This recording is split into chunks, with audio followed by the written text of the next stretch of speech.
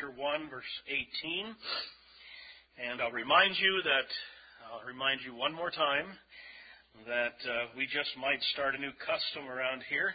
After the reading of God's Word, I will say, "This is the Word of the Lord," and the congregation will respond, "Thanks be to God." All right. Now you don't need any more warnings. Who says you can't have ritual in a Baptist church?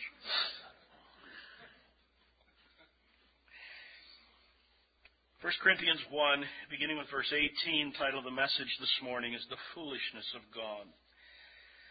"For the message of the cross is foolishness to those who are perishing, but to us who are being saved, it is the power of God. For it is written, 'I will destroy the wisdom of the wise, the intelligence of the intelligent I will frustrate.' Where is the wise man? Where is the scholar? Where is the philosopher of this age? Has not God made foolish the wisdom of the world? For since in the wisdom of God, the world through its wisdom did not know Him, God was pleased through the foolishness of what was preached to save those who believe.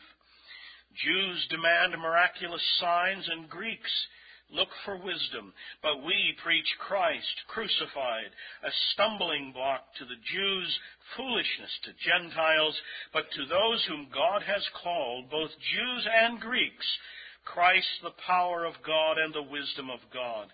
For the foolishness of God is wiser than man's wisdom, and the weakness of God is stronger than man's strength." This is the word of the Lord. Let's bow for prayer. Father, we thank you that you have given us your word. What an awesome privilege it is to be able to open this book and know that this is unlike any other book. This is your word to us. How we praise you for it. May we never forget the honor that is ours in having it.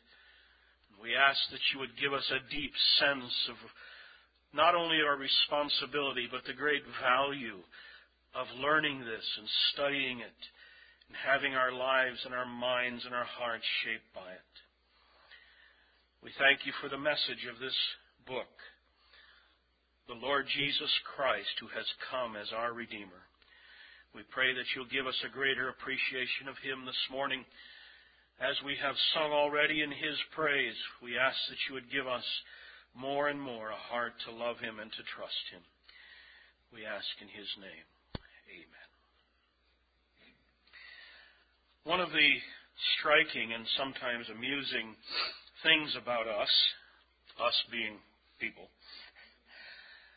is that despite all of our advanced learning, despite all of the advanced intelligence that we can display in so many ways, we have this amazing capacity and even a tendency to be wrong when we're so confident that we're right.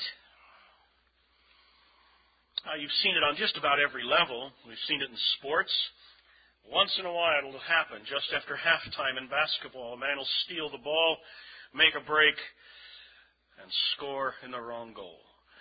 Seen it in football.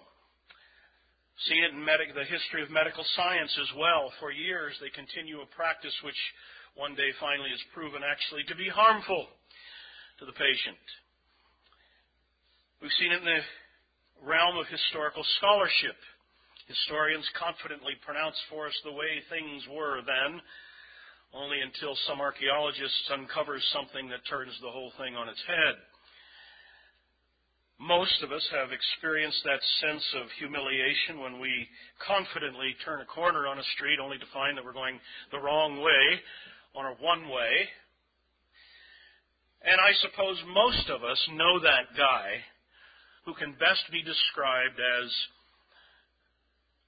often wrong, but never in doubt.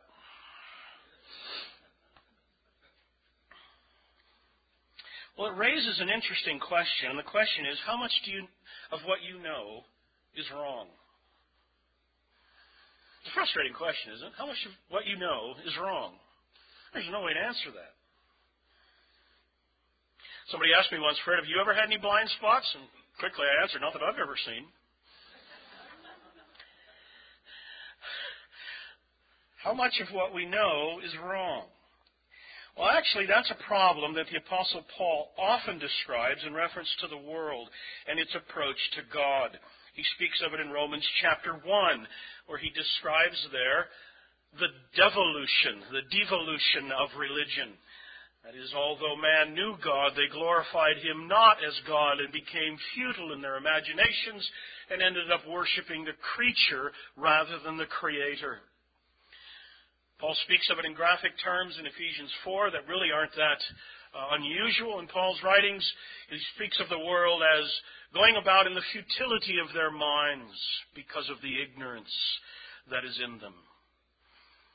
Scriptures describe man as groping at noonday, looking, where can I find my way? And yet they're in the bright sunlight. It can be summed up in the words of the famous proverb, there's a way that seems right to a man. A way that seems right to a man, but the ends thereof are the ways of death. And that, in a nutshell, is Paul's point in this passage. You'll see it in verse 18. For the message of the cross is foolishness to those who are perishing. And then again in verse 23, he repeats it. Jews demand a miraculous sign. Greeks look for wisdom. But we preach Christ crucified, a stumbling block to Jews and foolishness to Gentiles. The point is just a humiliating one. It's one that cuts deep across all of our sense of self-sufficiency and self-esteem. Not only, Paul says, not only does man confidently think of God and his way of approach to God in ways that are wrong, but he actually perceives the right way to be foolishness.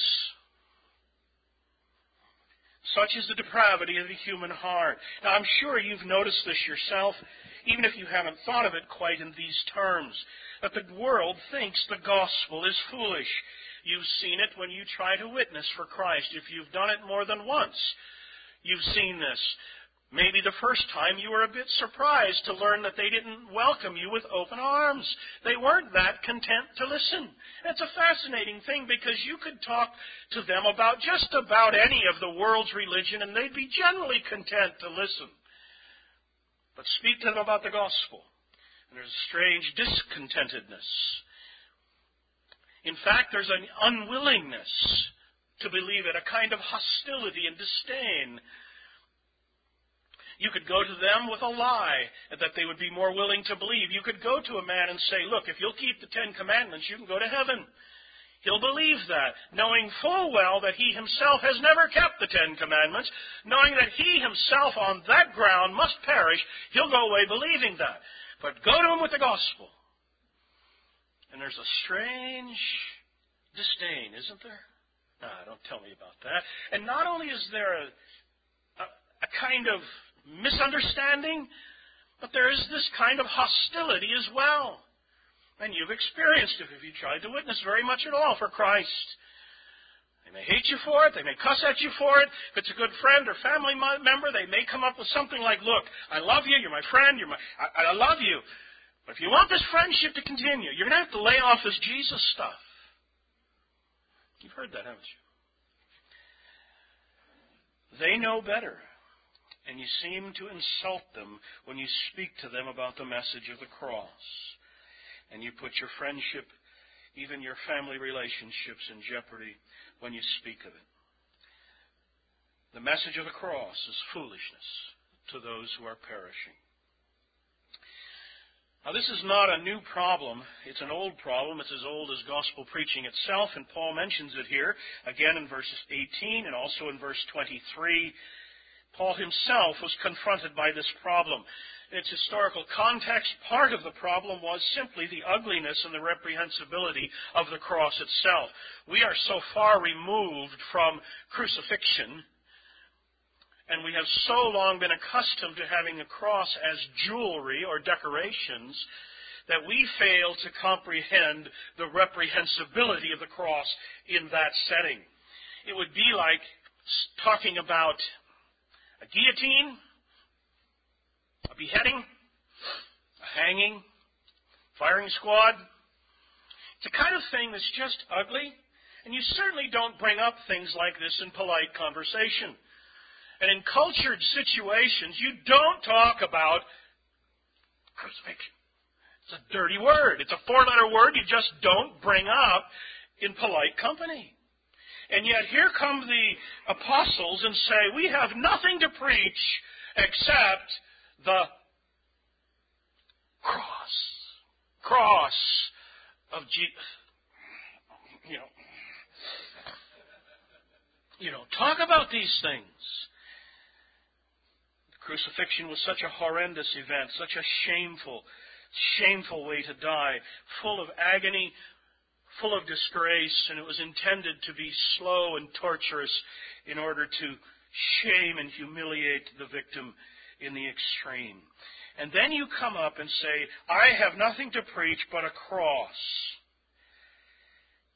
And they're looking at you like you have two heads.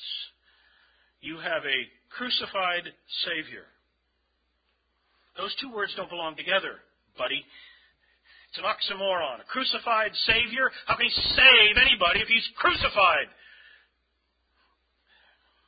It's an oxymoron. It's like frozen steam, jumbo shrimp, government intelligence.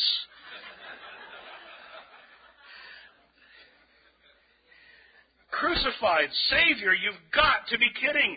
Worse than that, you insult me when you tell me that my only hope before God is bound up with such a person. You want me to place my trust in a person who was debased, defeated, humiliated, and killed in the most awful way imaginable.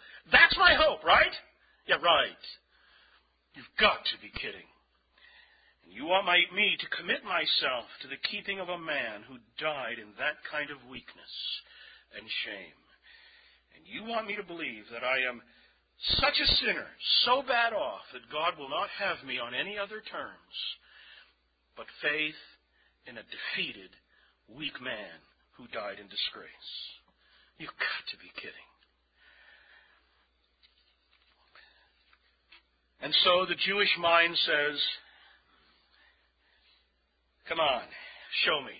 Give me a sign. Give me some grand display of the supposed power of this supposed Savior. Some demonstration that He is the Lord that you say He is. And I've always thought that's just an amazing request of a man who had not only raised the dead, but raised Himself from the dead, just like He had predicted He would. But there it is. Give us a sign, some display of His power. And to the Greek mind, it is just as foolish and just as easily dismissed. Worship a crucified king. You've got to be kidding. What we want is to subject God to our analysis. And if we do not approve, we won't believe. And it all has a very contemporary ring to it, doesn't it? God shouldn't condemn me for just my little things that I do wrong, my peccadillos. We all have our own problems. God shouldn't condemn. I don't want to believe in a God like that. I tried that Jesus thing. My daughter got sick and she died. Why should I believe in Him? I tried that Jesus thing you talk about, and I lost my job. Why should I believe in Him? And on it goes. It's all the same old, same old. I will go to God, but on my terms. I will decide what He should be like. I will decide what He should do, and then I will worship Him accordingly. And rather than worshiping the God who is, rather than worshiping the God who created us in His image, we recreate God after our image and then pretend to worship that God. And we subject the God who is to our own analysis and we disapprove. And the irony is, we think ourselves wise for it.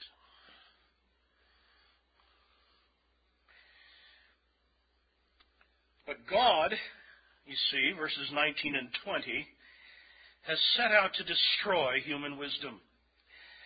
It is written, I will destroy the wisdom of the wise. The intelligence of the intelligent I will frustrate.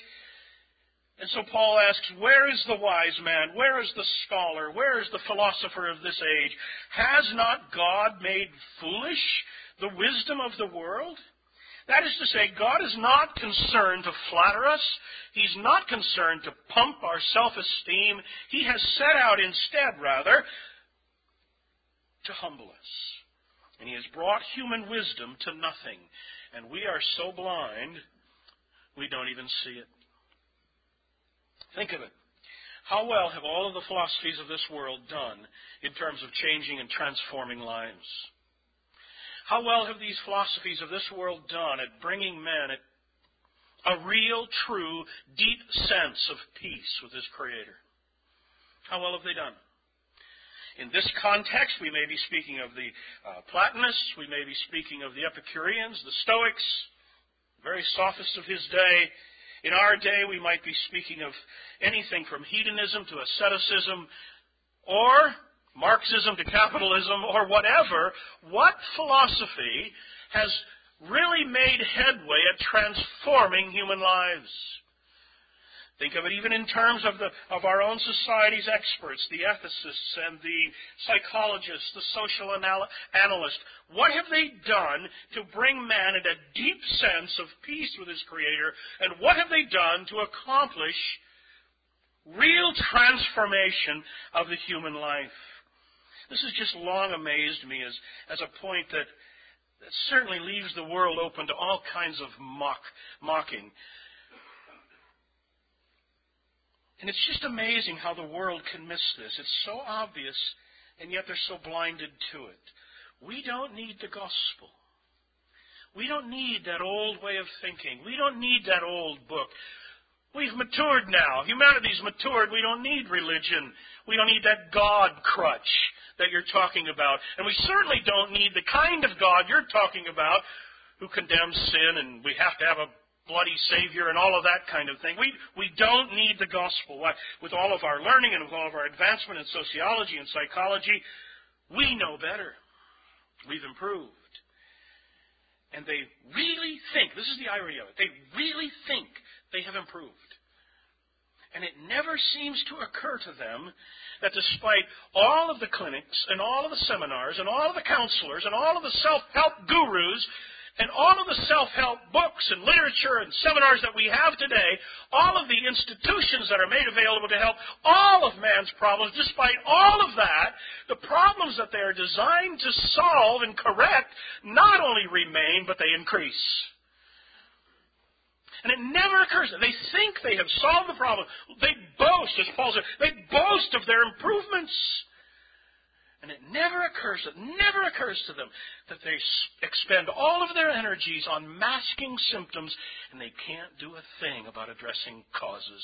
They can't do a thing about transforming the human heart from which all of these problems grow. Simple illustrations of it everywhere. The world really thinks now, they really, truly, deeply believe that biblical way of rearing your children is not only wrong, it's harmful to your children. They believe that. It's becoming some of the biggest problem for Christians with their kids in public schools, because those people deeply believe that their mission in life to be a good person is to rescue those poor children of yours from that awful influence that you're having on them. And they really, really think they're right. Never mind that the past couple of generations in which we have thought that with a vengeance, discipline has fallen apart, discipline in school is worse than ever, juvenile delinquency is worse than ever, and they scratch their heads. They don't know why, but they're sure they've made improvements. They're convinced that it would be better for us if we are taught that we are just a highly evolved animal. And the more we act like animals and the more society's structures just fall apart, they just don't get why. And it's a puzzle to them. But they boast of their improvements. Look at the improvements we've made. We don't need that old way. It's just amazing. It's just amazing to me, the blindness of it. But if you want in on a secret, Paul tells us here, all of that is no surprise to God. In fact, We find in verse 21, God is the one who determined it to be that way. Notice what Paul says in verse 21. For since in the wisdom of God, the world through its wisdom did not know him. You see that? It is in the wisdom of God that the world through its wisdom did not know him. This is something of a Pauline echo of what Jesus prayed in Matthew chapter 11, verse 25, where Jesus says, I praise you, Father, Lord of heaven and earth, that you have hidden these things from the wise and prudent, and you've revealed it to babes. God has stood there and said, no, I won't give it to you. You're so proud, and your ingenuity is so idolatrous, and God says, I will not give you a knowledge of me.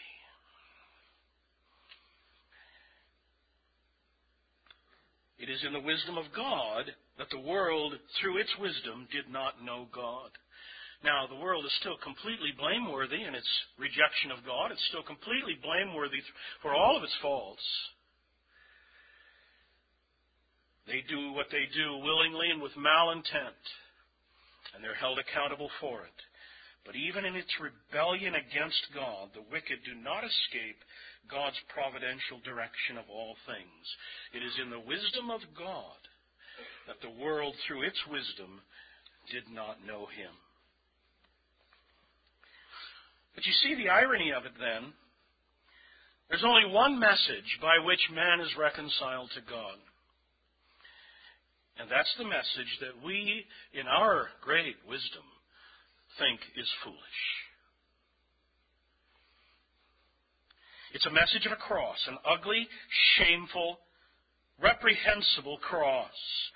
And it's by the preaching of a crucified Savior, a man who in shame and weakness mightily secured the redemption of his people. In that message, we find salvation and nowhere else. It is in a message that we, in our wisdom, instinctively think foolish, that God has accomplished mighty things. And so notice the contrast then that Paul makes here. Read through, first of all, verses 21 through 24. For since in the wisdom of God, the world through its wisdom did not know him, God was pleased through the foolishness of preaching to save those who believe. Jews demand miraculous signs, Greeks look for wisdom, but we preach Christ crucified, a stumbling block to Jews, foolishness to Gentiles. But to those whom God has called, both Jews and Greeks, Christ the power of God and the wisdom of God. Notice the contrast here now in verse 24. To those whom he has called, both Jews and Greeks, Christ the power of God and Christ the wisdom of God. Now this is fascinating. The contrast here is foolishness versus... Now you're going to think wisdom, right? Foolishness versus wisdom. That's the contrast. And indeed, Paul does speak like that at the end of verse 24. But first of all, notice the contrast is between foolishness and power, which is just an odd kind of a contrast, isn't it? Foolishness versus power. Verse 24 again. To those who are called, both Jews and Greeks, Christ the power of God and the wisdom of God. We have the same at the very beginning of this passage. You remember at the end of the passage from last week, Paul emphasized that his mission, verse 17, is to preach the gospel not with words of human wisdom. And now, verse 18, the message of the cross is foolishness to those who are perishing, but to us who are being saved, it is the power of God. Interesting contrast, isn't it? You wouldn't normally speak that way. Foolishness versus wisdom is what you think. Paul here is arguing, first of all, though on this level, it is their foolishness that is disproved by God's power. Now, his point, then, is not simply that God has outsmarted them, although he is arguing at least that. His point is that simply he's not concerned to give simply a philosophical vindication of the gospel. There may be a way, there is a way to sit down with these guys and show them with what we call apologetics, that we've got the goods. But Paul's not after that here. His point is simply that this message, which the world so instinctively thinks is foolish, is the only message that works. It's powerful. You think it's foolish, but it has great power. Preaching this message, men and women are brought to God. Preaching this message, human lives are transformed.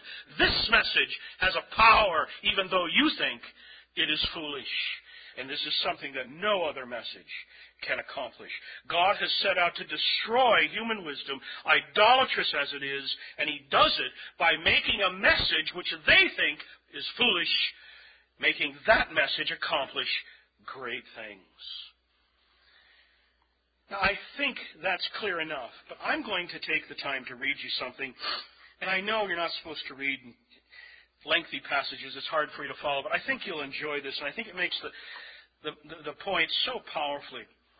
When I first came across this story, I thought of it in terms of 1 Corinthians 1 here.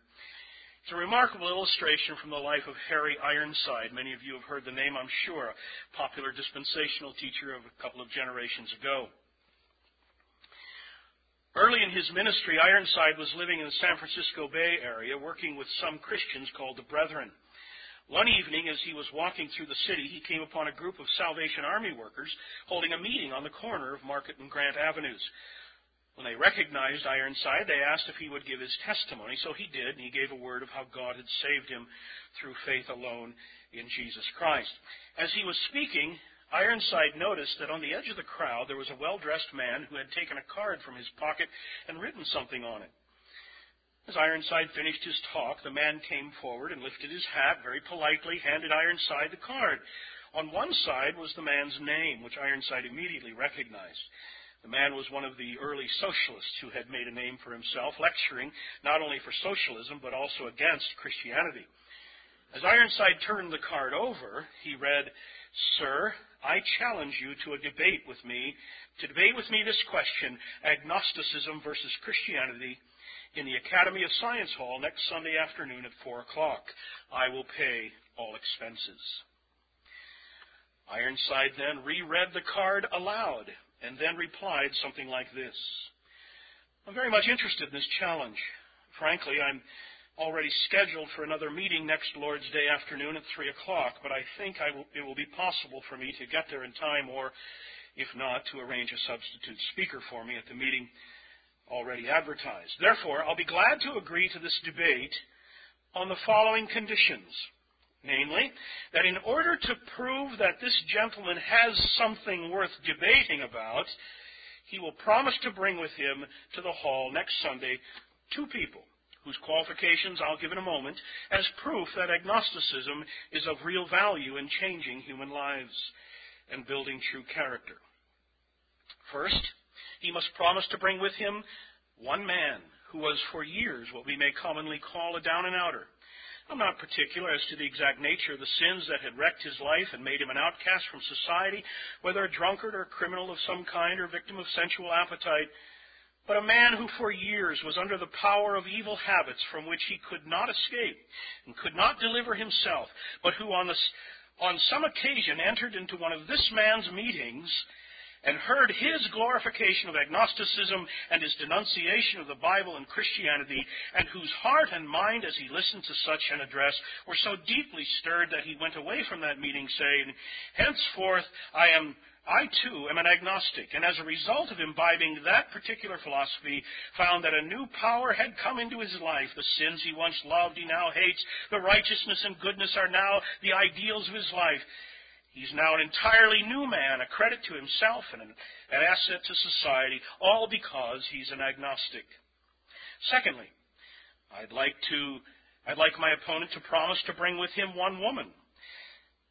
I think he may have more difficulty in finding the woman than the man, but just one woman who was once a poor, wrecked, characterless outcast, the slave of evil passions, the victim of men's corrupt living, perhaps one who had lived for years in some evil resort. utterly lost, ruined, and wretched because of her life of sin. But this woman also entered the hall where this man was loudly proclaiming his agnosticism, ridiculing the message of the Holy Scriptures, and she listened. And hope was born in her heart, and she said, "This is just what I need to deliver me from the slavery of sin." So she followed the teaching, became an intelligent agnostic and an infidel, and as a result, her whole life and her whole being revolted against the degradation of the life she had been living. She fled from the den of iniquity where she had been held captive so long, and today, rehabilitated, she has won her way back to an honored position in society and is living a clean, virtuous, happy life, all because she's an agnostic. "Now," Ironside said, addressing the gentleman who had presented him with the card and the challenge, "if you will promise to bring these two people with you as examples of what agnosticism can do, I will promise to meet you at the Hall of Science at 4 o'clock next Sunday, and I will bring with me at least 100 of such men and women who for years lived in just sinful degradation as I have been depicting, but who have been gloriously saved through believing the gospel which you ridicule. I will have these men and women with me on the platform as witnesses to the miraculous saving power of Jesus Christ and as present-day proof of the truth of the Bible." Ironside then turned to the Salvation Army captain, a girl, and said, "Captain, have you any here who could go with me to such a meeting?" She exclaimed with enthusiasm, "We can give you 40 just out of this corps. We can give you a brass band to lead the procession." "Fine," Dr. Ironside answered. "Now, sir, I will have no difficulty picking up 60 others from the various missions, gospel halls, and evangelical churches of the city. So if you'll promise to bring just 2 such exhibits as I have described, I will come marching in and the band ahead of me with the procession, the band playing Onward, Christian Soldiers, and I'll be ready for the debate." Apparently the man who had made the challenge had some sense of humor, for he smiled wryly, waved his hand in a deprecating kind of way as if to say, "Nothing doing," and then edged out of the crowd while bystanders applauded Ironside and the others. Well, this is Paul's point exactly. This is what the gospel does. There's just nothing to compare with its power.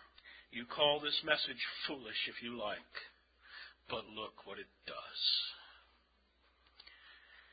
There may be room, there may be a place for more philosophical vindication of things. But this is Paul's argument here. This message which man thinks so foolish is a message which accomplishes great things. It brings men to a deep sense of peace with God, and it transforms lives. God has set out to destroy human wisdom. He's willing to take all challengers in verse 20. Where's the wise man? Where's the scholar? Bring them on! Show me somebody who can do what this message does. And so Paul concludes in verse 25, the foolishness of God. So he just adopts their language. The foolishness of God is wiser than man's wisdom. And the weakness of God is stronger than man's strength. Don't you love it when God brags a little? Who out there can do what I've done?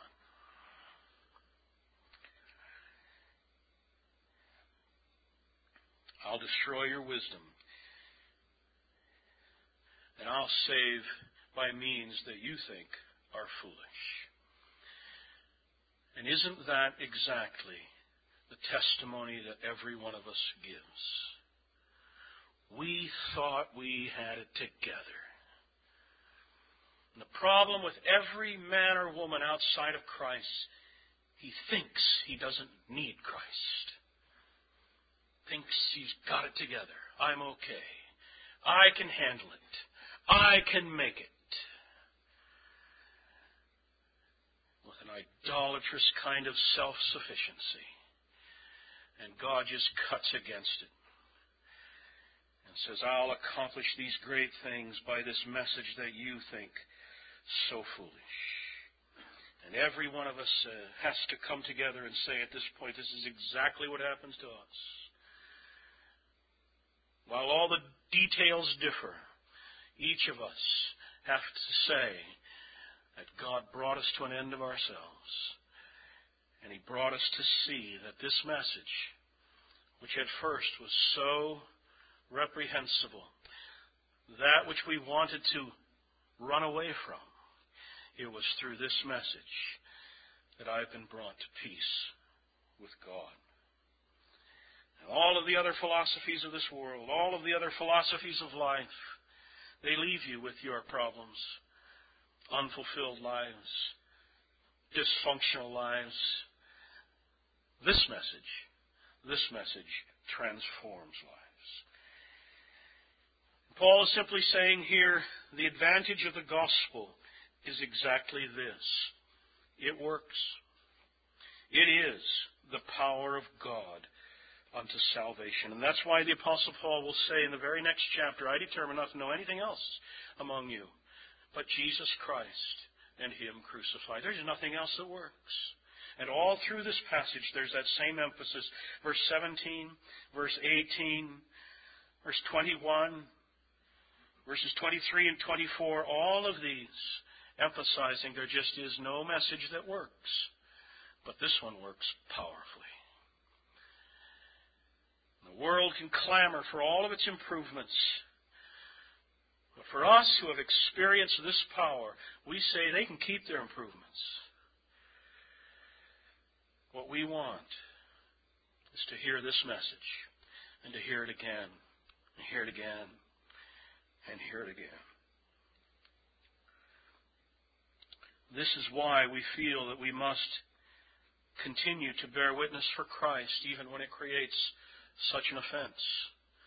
Whether you know it or not, you need this message. And this is why when we meet together as Christians even, our whole meetings revolve around preaching and teaching this message. This is the world's only hope. This is God's ordained means of accomplishing great things.